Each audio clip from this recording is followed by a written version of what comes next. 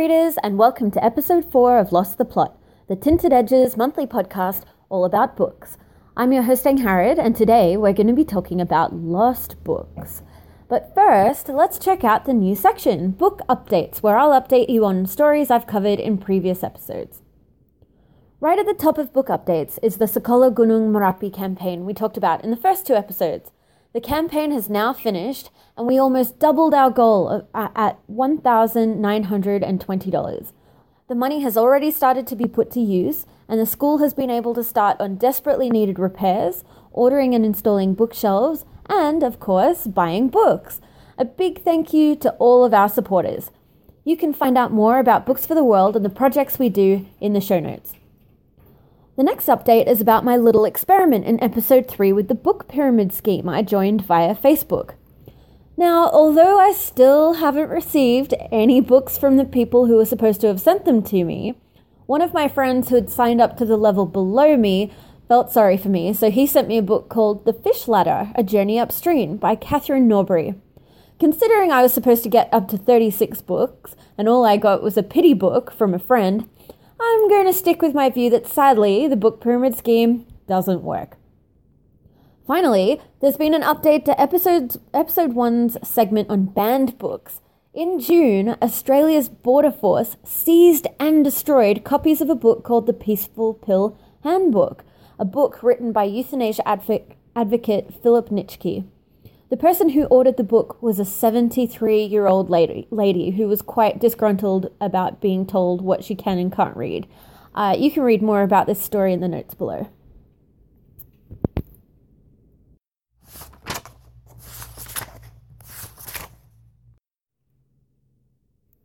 Now, on to book news.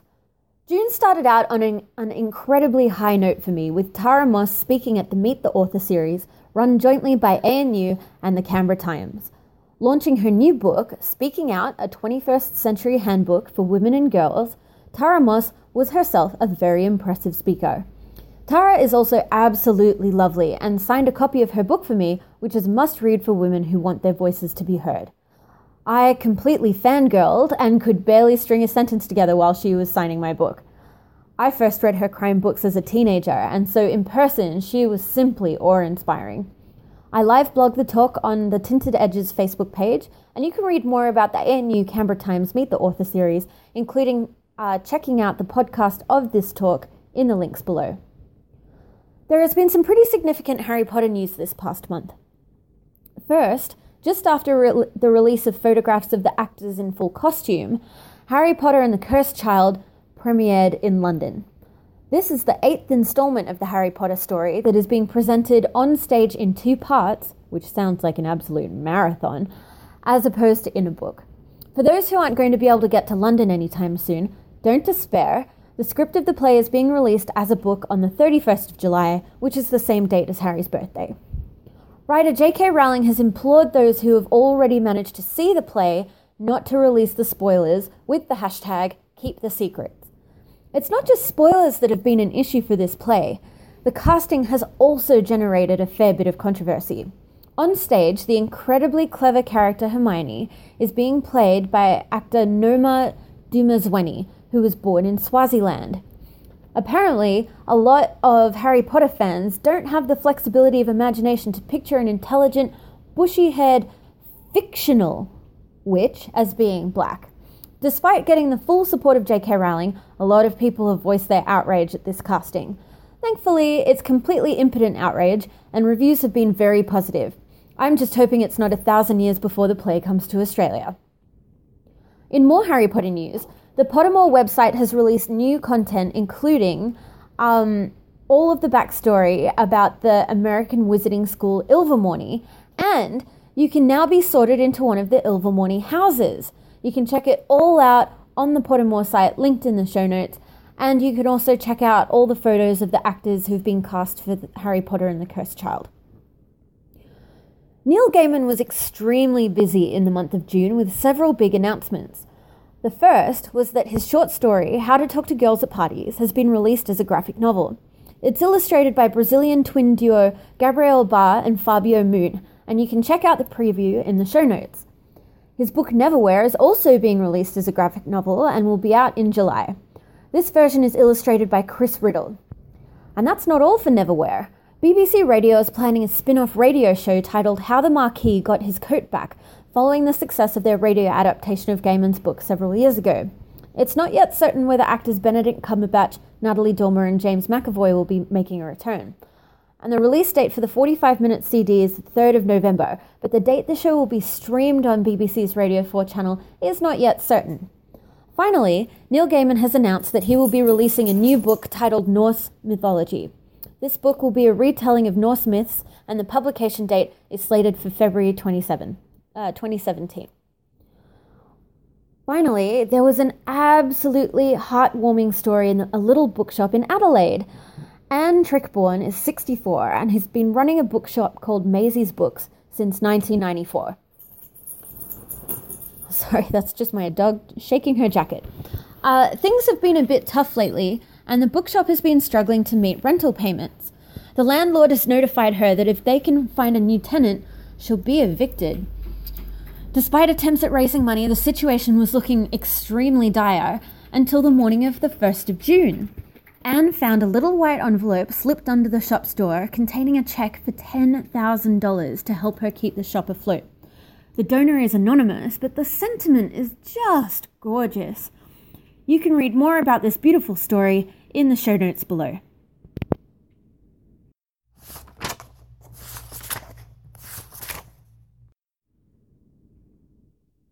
This month's theme is one that is quite close to my heart. Lost books. Books get lost. It's just something that happens sometimes. And as someone who has had a lot of books in my life, and I've moved around a lot, and I like to lend people books, it has happened to me many, many times. I like to think that I'm quite generous when it comes to lending people books. I really like to share a good book with others. I get so enthusiastic about trying to find a book that someone will like, and I really like to be able to discuss them with people after they finish reading them. However, this of course comes with the risk that books don't get returned and ultimately become lost.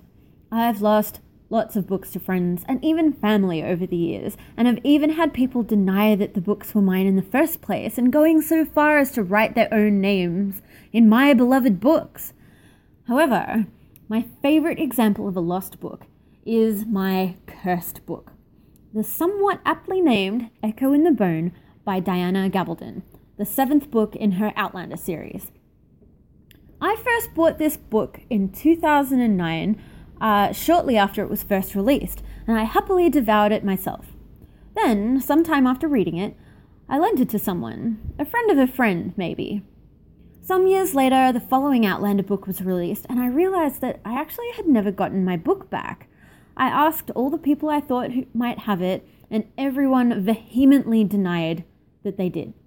And after getting more and more agitated and more frustrated about where this book could possibly have gone and why wouldn't somebody return my book, my partner felt so sorry for me that he bought me a new copy. Anyway, one day, my partner's mother asked me for some book recommendations for a friend of hers who was in her 90s and who was transitioning into care and was looking for some books to read to keep her mind occupied. After finding out a bit about what she liked, I lent her Cross Stitch, which is the first book in the Outlander series. Book by book, she read through the series until eventually I lent her Echo in the Bone. I joked about how last time I'd lent this book to somebody it had vanished, but I made a note in my phone, and more about that later, just in case. Sometime later, my partner's mum asked me which books I'd lent this old lady, and which I didn't have back yet. I checked, and Echo in the Bone was the only one missing. She said next time she visited, she'd try to find it. However, next time when she asked, the old lady had no memory at all of ever receiving the book. She had a look, but to no avail. For the second time, I had lent a copy of Diana Gabaldon's novel, Echo in the Bone, to someone, and for the second time, it had never returned. My partner's mum felt so bad, she bought me a new copy. So, considering I'm now on my 3rd copy of the same book, I'm pretty convinced now that Echo in the Bone is cursed, but also that I'm extremely lucky because somehow I always manage to get another copy. Books aren't always lost accidentally. Sometimes they're lost deliberately, and for a good cause. 3 times a year in Canberra is the Lifeline Book Fair, where Lifeline sells donated books to raise money to keep their suicide hotline running. It's an absolutely fantastic cause, and there are some absolutely fantastic books to be found. The fair goes for 3 days, and I went 3 times to this June fair. You can check out the show notes for photos of the event and of some of my more spectacular finds. Although I like to lend my books to people, I'm actually, I have to admit, a little reluctant to give my books away. However, in recent years, especially as I'm such a huge fan of the book fair and of Lifeline and all the great work they do, I've been trying to at least donate books that I don't care for much, or that I've replaced with an edition that I prefer the look of more. Lifeline has a warehouse in Mitchell, a suburb in Canberra, that you can donate books to year-round, or you can donate books when you arrive at the book fair. Entry is by gold coin donation, and if you love books, you absolutely must try and go sometime. They have lots and lots of different sections. They've got fantasy, they've got children, they've got non-fiction, they've got books in different languages, they've got graphic novels, they've got puzzles, they've even got a rare books section. And you can often find exquisite editions and beautiful long-lost childhood books. The next book fair is going to be in September, and I cannot wait. So, in keeping with this month's theme, I decided to do another little book experiment. I decided to deliberately lose a book. I picked a book that I read recently that I enjoyed, but that I wasn't so attached to the edition that I wouldn't be able to let it go. And the book that I chose was The Man in the High Castle by Philip K. Dick. On the inside of the front cover, I left a little message including a link to the Tinted Edges Facebook page, inviting whoever found my book to read it, enjoy it, and then leave it somewhere for somebody else to find. I also asked them to check into my Facebook page so I can track where the book has been. Unfortunately, like my book pyramid scheme experiment in episode 3, this one also seems to be going quite poorly. Though, like with most experiments that I do, I actually think it's funnier when they don't work out. Anyway, although I've been back to where I've left the book and it's no longer there, nobody has checked in yet to say that they have found it. Best case scenario is that it's been picked up by someone and it's being read right now as I speak. Most likely scenario is that it's languishing in the Canberra Centre lost property box and will stay there indefinitely, either until it's donated somewhere or a bored security guard flicks through the pages. Worst case scenario is that someone binned it or destroyed it because it was an unattended item and therefore a bomb threat. Anyway, if someone does find it and check in on the Facebook page, I'll be sure to update you all in the next episode. So I've talked about how you can lose a book, accidentally and on purpose, but what do you do when you want to find a lost book? Well, like they say, an ounce of prevention is worth a pound of cure, or something like the imperial measuring system. Anyway, when I first got a smartphone some years back, and not long after the first Echo in the Bone disappearance, I started doing this thing where if I lent a book to someone, I would take their photograph and save it on my phone. That way, I had photographic evidence of my book in another person's hands. However, I always felt a bit awkward doing that, and so I was on the lookout for some kind of cataloging solution, not unlike a library, but a little bit less onerous than actually having catalog cards and, having to put stuff in every single book. Anyway, well, I asked and technology delivered. There is a great app that you can download onto your phone called Book Catalog. It's free, and what it does is it allows you to scan the barcode of your book, it searches the internet for the ISBN, then adds the book to your library database for you, often with a picture of the cover and details like the author and the publication date. You can organize your library however you like, and if the book is old or doesn't have a barcode or whatever, you can manually enter the details and take your own photo of the cover and upload that. The best feature, however, is the loan feature.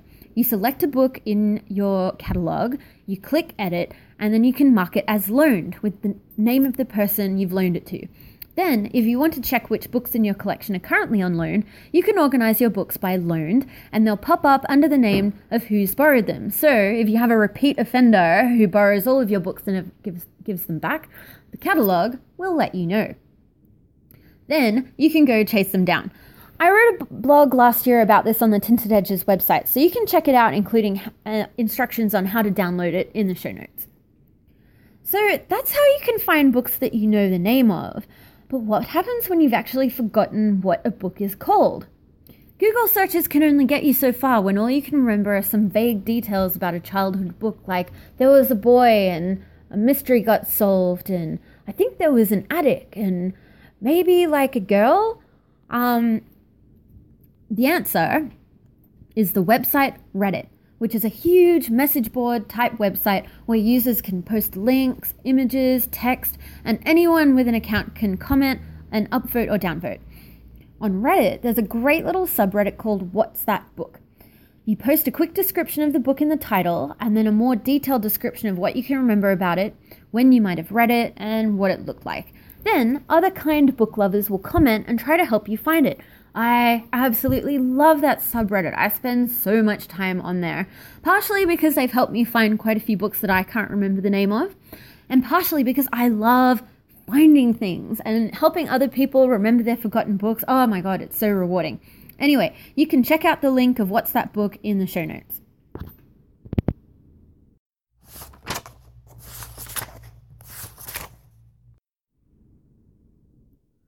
June was a pretty good reading month for me. I started out with The Four Books by Jan Lianqiu. This novel was nominated for the 2016 International Man Booker Prize, and wow, it is amazing. Sort of like One Day in the Life of Ivan Denisovich meets Catch-22. It's set in Chinese re-education camps during the Cultural Revolution, and it was very, very good. It's sort of, this really kind of political novel, sort of with a bit of a magic realism layer over the top. It's amazing. Anyway, the next book I read was Day Tripper, which is a graphic novel by Brazilian twins Fabio Moon and Gabriel Far. It is an exquisitely beautiful book about life and death and how much a single moment can mean to a person. I would highly, highly recommend it. Then I read fantasy novel The Lies of Locke Lamora by Scott Lynch. Now, I've had people tell me how amazing this book is, and so I have to say, me with my high expectations, I was actually a little disappointed when I read it. Lynch is a beautiful writer, and the book itself, it is very clever, but I think it was a little too Ocean's 11 and not quite enough magic and wonder for my liking. The next book was the absolute standout novel, The Vegetarian, by Korean writer Han Kang. This book is like a slap in the face. You just don't expect anything coming. My eyebrows were raised so high, they were pretty much on the top of my head the entire book. It's a super fast read, and you will never in your life read anything like it. So then next, after having her sign my book, I absolutely had to read Tara Moss's handbook, Speaking Out.